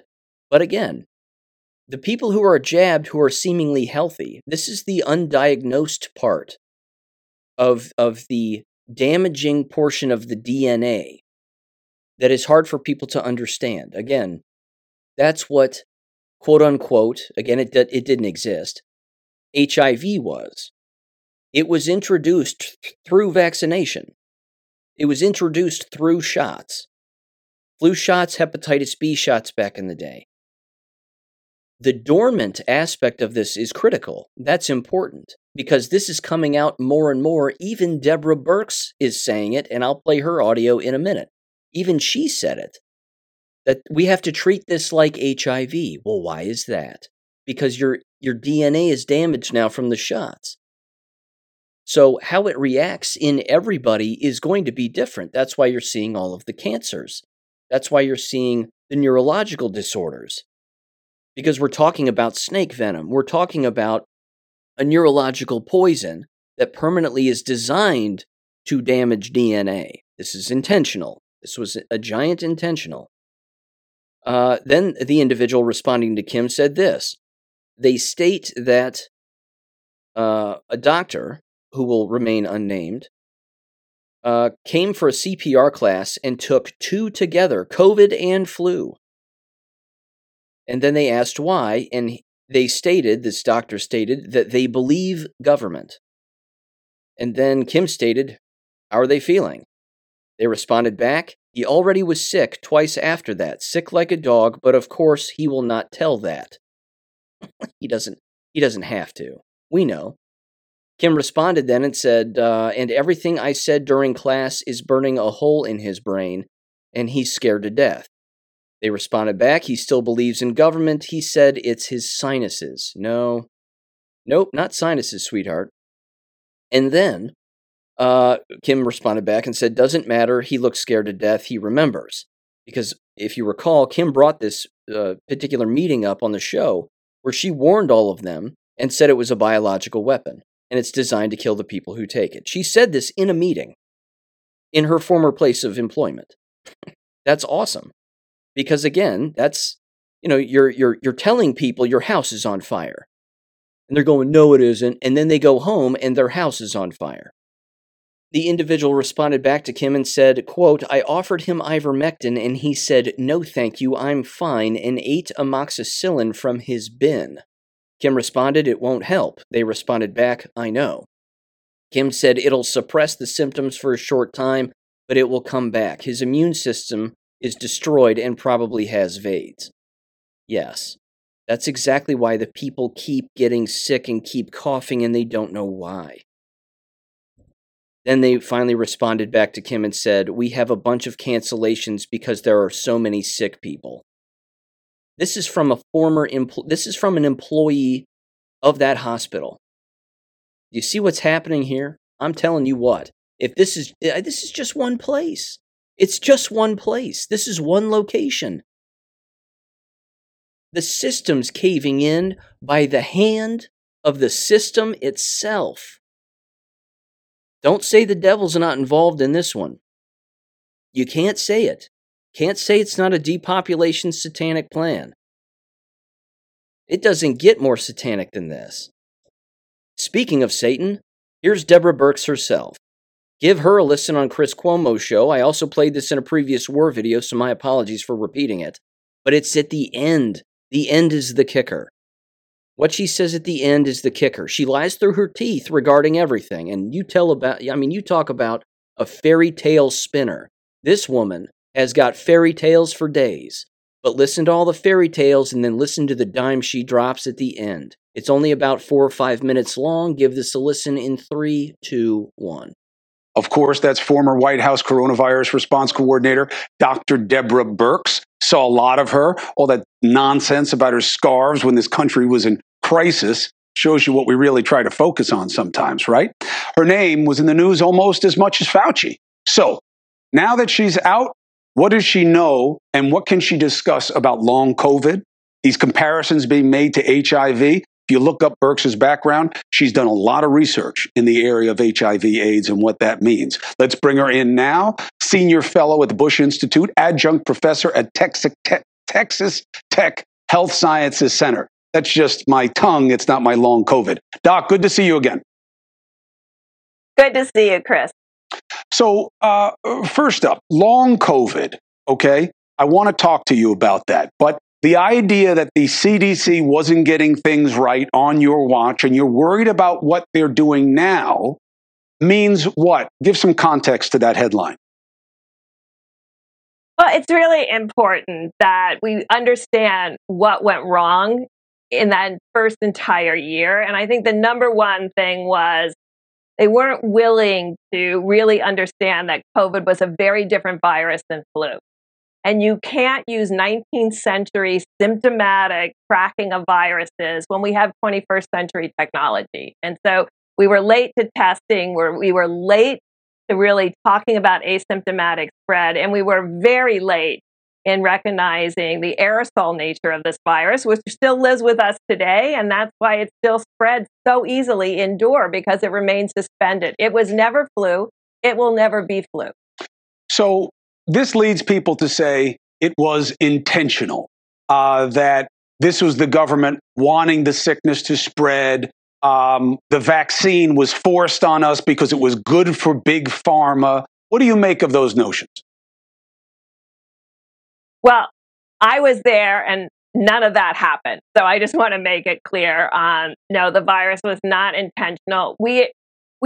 You could say we intentionally ignored it because we didn't act fast enough and we didn't test fast enough. I mean, we allowed all of the people to come in from all over the world just tracing symptoms. They clearly had asymptomatic disease and were spreading virus. And now we know. So what are we doing now as solutions to fix the big gaps that we found in our response? And I fear we still haven't taken respiratory diseases and RNA viruses seriously enough as a country. Long COVID, your level of concern, your assessment of the notion that it's vaccine caused, and what you make of comparisons of long COVID to HIV/AIDS that are now in the news. Great question, Chris. First, long COVID predates any of our COVID vaccines. And this is one of the key areas that separates this virus from what we've known about other viruses. And I want to really emphasize to you and the public, we only have experience with this virus for 4 years, and we're learning something different every single month about what this virus is capable of doing, from what it's capable to do neurologically and neurologically in the long term, what it's capable to do to our mitochondria, and that's this muscle problem that we're seeing, what it's capable of doing with microclot. I mean, to pretend that we know everything that this virus is doing and to be cavalier about getting repetitive COVID infections is really a huge mistake. I am careful. I've had it once. My 95-year-old mother's not had it at all because she's in a particularly vulnerable age group. There's a way to protect people with common sense strategies. Comparisons to HIV, you've done a ton of research in this. Do you believe this is a false flag? Is there something that contextually people need to understand about that comparison? Or is this much darker a potential reality than we knew?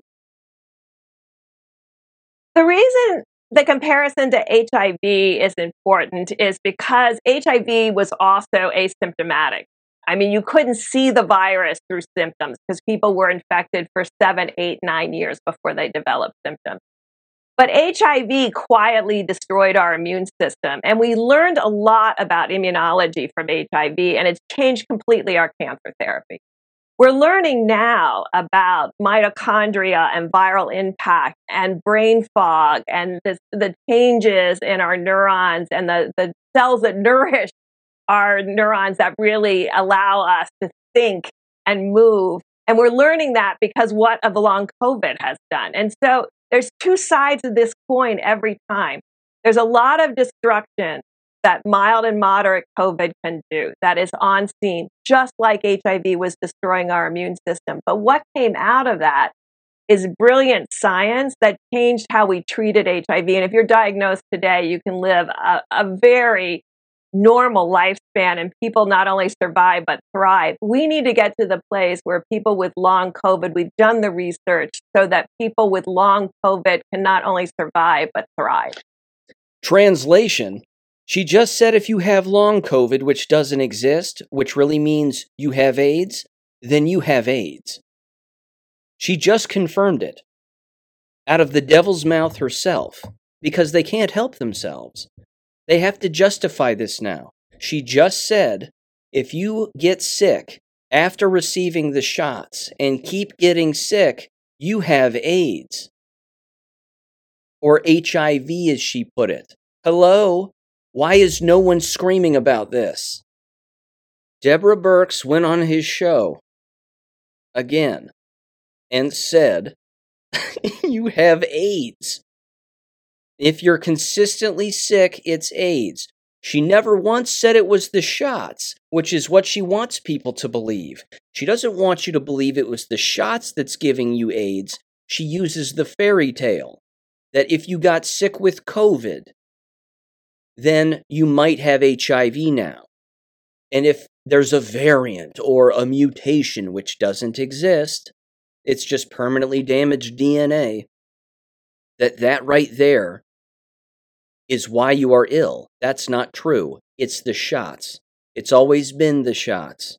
It will always be the shots. It's not something that's floating around in the air. I'm telling you, that's where this disease X bullshit comes from. That's where all of this is coming from now.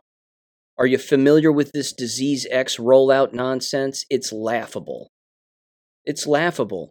If they create a real biological weapon that can be inhaled by human beings, I bet they'll create one. What I also know, however, is that, as you do, is endless people are dropping over and getting sick constantly. Why not create a new fairy tale? Well, as it turns out, they've already run the script for this disease X, quote unquote, which was rehearsed, as it says here from the expose, as CLAD X, CLADE. It says, are we about to see a new pandemic? It says disease X was rehearsed as CLAD X. So here's what it says, quote, we are hearing that UK scientists have begun developing vaccines as an insurance against a new pandemic caused by an unknown disease X. In the same way as COVID-19 was rehearsed at Event 201, it would seem that disease X was also rehearsed at CLAD X. Could it be that they are beginning to prepare for a new pandemic? And then it shows this research facility, which doesn't look very clean. Preparing in advance. Again, it's also been hoped that the facility will help the UK better understand and tackle disease X by enhancing preparedness for a yet-to-be-identified pathogen with pandemic potential. I'm telling you, the fairy tales that these people weave are absolutely incredible. They had a tabletop exercise just like Event 201. The purpose, according to the Center for Health Security, more about CLAD X, a day-long pandemic tabletop exercise that simulated a series of National Security Council convened meetings. It's exhausting. Ladies and gentlemen, these people know exactly what they're doing. They fully understand that they have all of this in place. I've read the paperwork on the show. The documents are on my website. They're all there. They want to run something like this again because it's an election year. They're about to hang for something. They're panicking. This is a good thing. This disease X thing is a good thing. Again, if they shut things down for another so-called illness, that's going to wreak havoc on the people who are already jabbed, because they're going to be locked inside. They're not going to, they're not going to be going out. And given the fact that it's ice cold outside in most states across the United States anyway, excuse me, now would be a perfect time to do it, wouldn't it? Because again, they did it in springtime last time, and they did it in the summer last time. And again, it's too bad that people followed along with those lockdown parameters and lockdown guidelines. Most of us didn't, because most of us don't have our heads in our asses. But either way, if they do it when it's cold out, being cooped up inside, all layered up, while it's too cold to go outside, the jabbed are going to be the ones that are going to pay the price on this. And then they're going to be the ones clamoring for this shot, to take another shot. So these people are swinging for the fences, is my whole point here. They know that we know about what they know about what we know, and so on and so on. Again, the Clad X exercise is on YouTube. You can watch this yourself. There's at least 4 segments of this. And then, of course, at the bottom of this expose article, it says, not a real virus, again. Yeah, it's completely contrived. Again, it doesn't matter that it was a mock trial. The mock trial has to do with the administrative state. It has to do with what they want us to do and what they're going to do to us based on shutting things down. I'm telling you what, they shut things down again, it's going to get real interesting. I'm just going to leave it at that for now. It's going to get real flippin' interesting. But if you want to look this up on YouTube, it's on the Center for Health Security's channel on YouTube, titled Clad X Pandemic Exercise, and it looks like there's at least 4 segments. This could be worth watching, just to see what kind of global take they plan on rolling out here. What we know is that gullible doctors' offices and hospitals will follow along with anything. That's why you have to stock up on your meds and stay as far away from these places as humanly possible. And by the way, if they do this again and you are still working in those environments, you need to leave the moment that these emails and memos start going out. Because if you don't and you participate, you're going to be responsible for the deaths of copious amounts of people. And if you're jabbed and you participate and you continue to jab yourself, well, sayonara. Because you're not going to make it. Because ultimately, I think that this is what this is about. I think this is about wiping out those who aren't wiped out yet. This is about the proverbial tipping point, and just pushing them just off the ledge. They're already on the ledge because they're already jabbed, but this is about pushing them over now. And then you talk about a collapsing system. Holy hell. Watch out. Now, with that said, Sasha Latipova, who I know some people have called her out as being potentially controlled opposition, I have no proof of that thus far. But anyway, her Substack is titled Due Diligence and Art. And she put this out. I'm just going to read the title and the headline here. You can take it for what you want. Again, it's more of the WHO nonsense, but it's titled, We Have a Pandemic of Marburg and Ebola Lasting to at least December 31st, 2018. The subtitle is, There's a Potential for a Trillion New Viruses to Emerge and Mutate. Ask your friendly CDC representative for directions to the nearest quarantine camp, wellness facility. Yeah. Again, this is part of the script. She's being sarcastic, of course, but this is part of the script, and it's in their paperwork. They write about this consistently, and she highlights that in this Substack article that, here it is. Here's their paperwork. Here's where they say it. We need to have an effective time period to act quickly so that we can help as many people as possible. And I know numerous people have brought it up, I'm sure Alex Jones has too, that they didn't build these quarantine camps for fun the first time around. I mean, they exist in our own country too. They exist lots of places. They want to use them. They want to use these. And we haven't seen them fully roll them out to the point where people are packed in them like sardines. I'm certain that's coming down the line at some point. It's a card that they haven't fully played yet. They've waved it in front of everybody so that we can see it.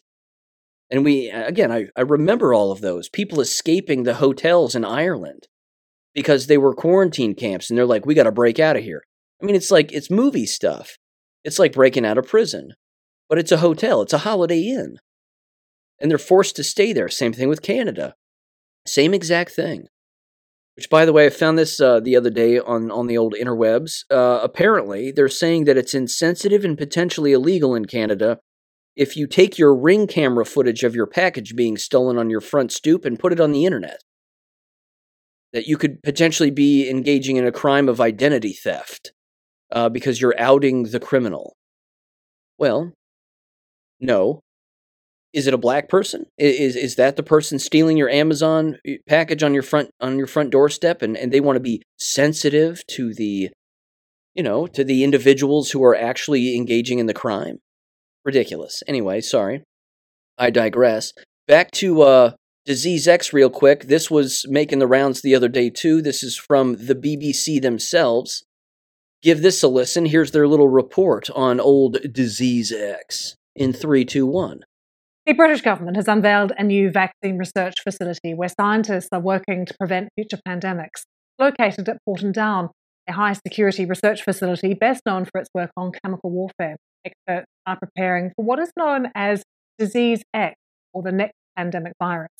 Our health correspondent Dominic Hughes was given rare access to this. The delicate task of protecting the nation's health. This is one of the laboratories at Porton Down where scientists are analysing current threats, new variants of COVID, for example, trying to identify new ones. Inside these purpose-built labs, more than 200 scientists working for the UK Health Security Agency are helping to develop and test vaccines against a range of diseases. It's vital work to keep us all safe. We've got, in many respects, the toughest job in the world, which is to protect health against infectious diseases and environmental hazards. And it is tough because we know that the risks of new and emerging infections, including those of pandemic potential, is increasing. For decades, scientists at Porton Down have been involved in medical research, as well as the work on chemical and biological warfare, for which the centre is perhaps better known. During the pandemic, laboratories like this one played an absolutely vital role in assessing how effective the vaccines were in combating the coronavirus. And that work continues today. But as well as monitoring how effective existing vaccines are against new COVID variants, the new Vaccine Development and Evaluation Centre is looking at emerging threats for which no vaccine yet exists. One of those is Crimean Congo hemorrhagic fever, a virus that is spread by the bite of an infected tick and is fatal in about 30% of cases. A serious outbreak occurred in Afghanistan in 2017, but the disease is widespread across Africa, Asia, the Middle East, and the Balkans.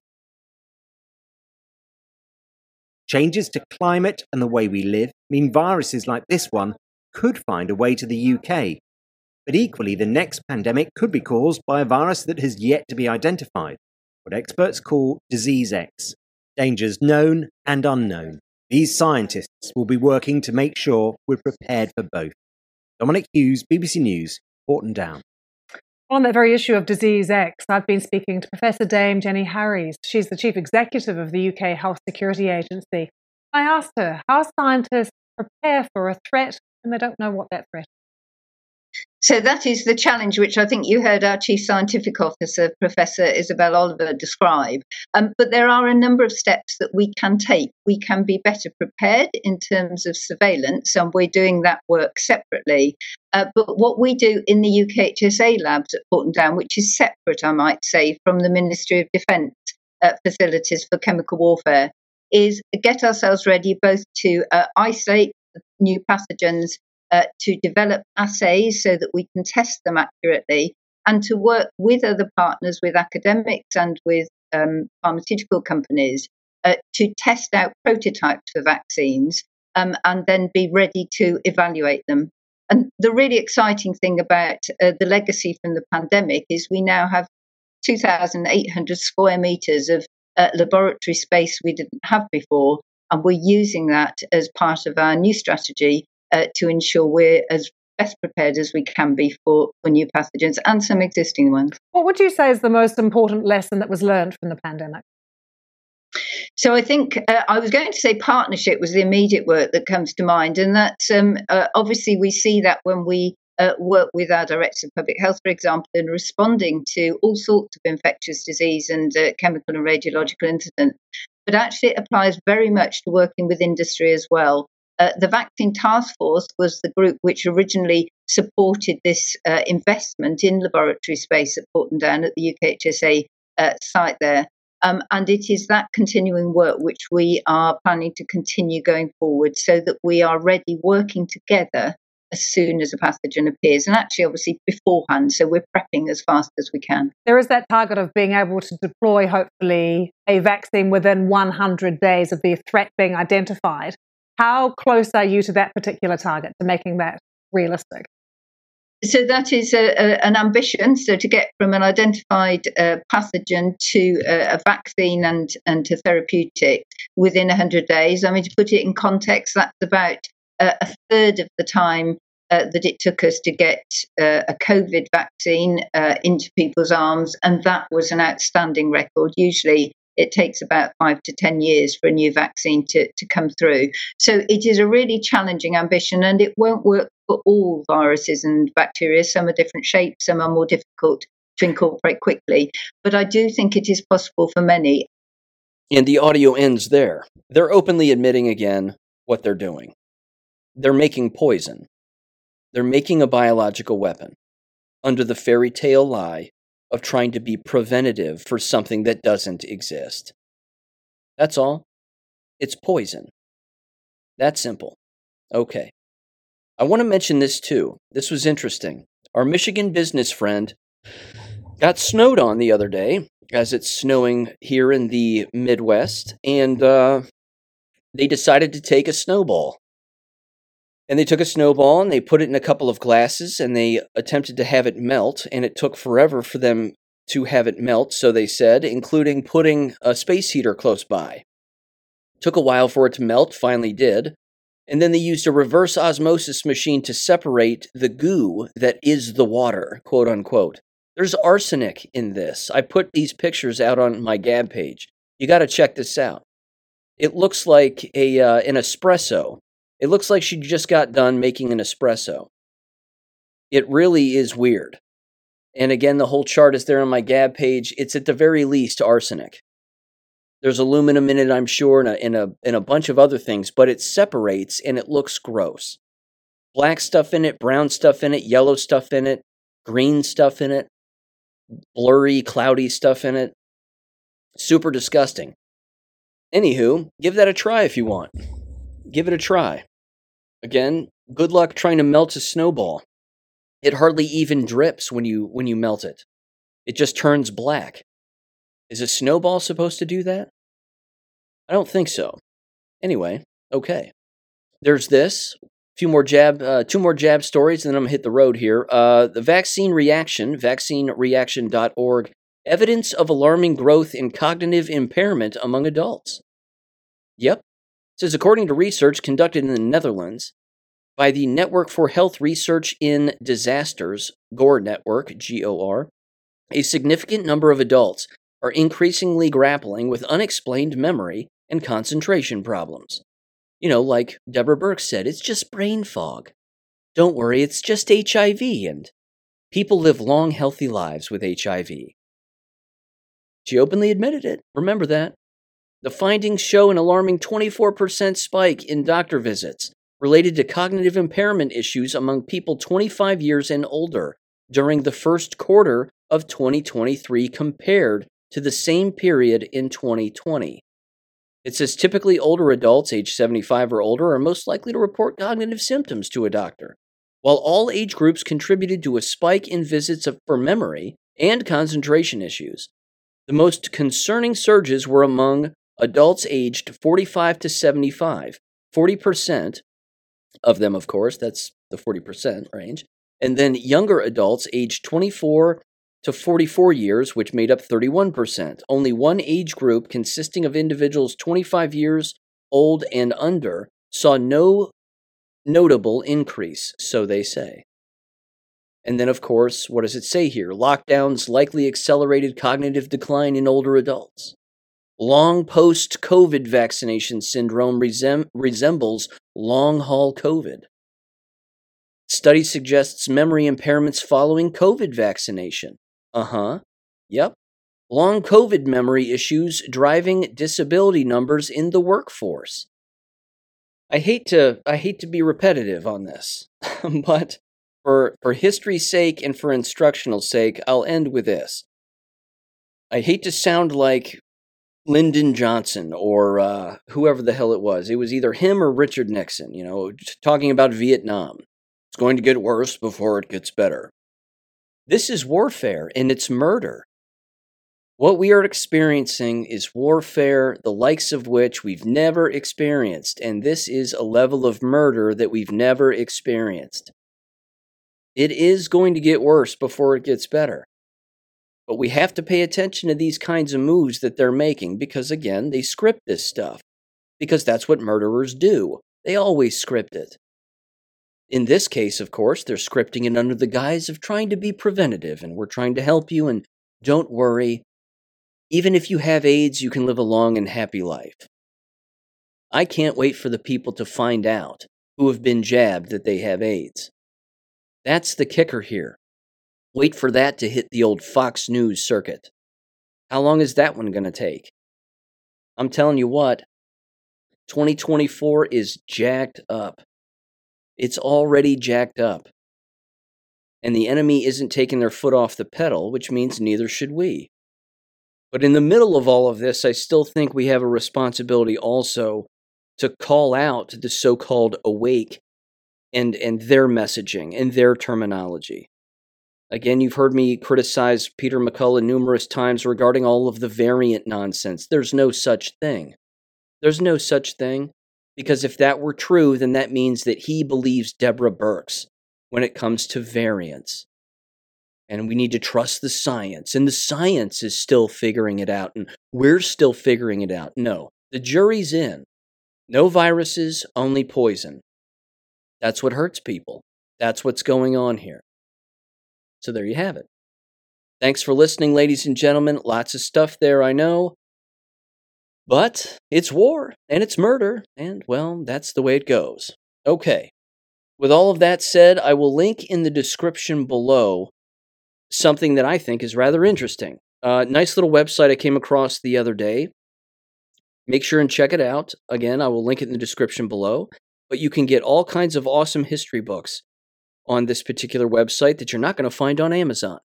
And there's all kinds of documentaries on there, including Europa: The Last Battle, on DVD and Blu-ray, if you're interested in checking that out also. Yeah, super cool website. Bounce over there and check it out. It is specifically titled moneytreepublishing.com. So there you have it. Again, I will link it in the description below, and you can bounce over there and check it out. I'm not affiliated with them, of course, in any capacity, but it's still cool. Okay. With that said, ladies and gentlemen, I'll catch you on Wednesday. Thanks for listening again. Peace. Thank you for listening to American Education FM. Make sure and check out AmericanEducationFM.com for more information. Take care and God bless.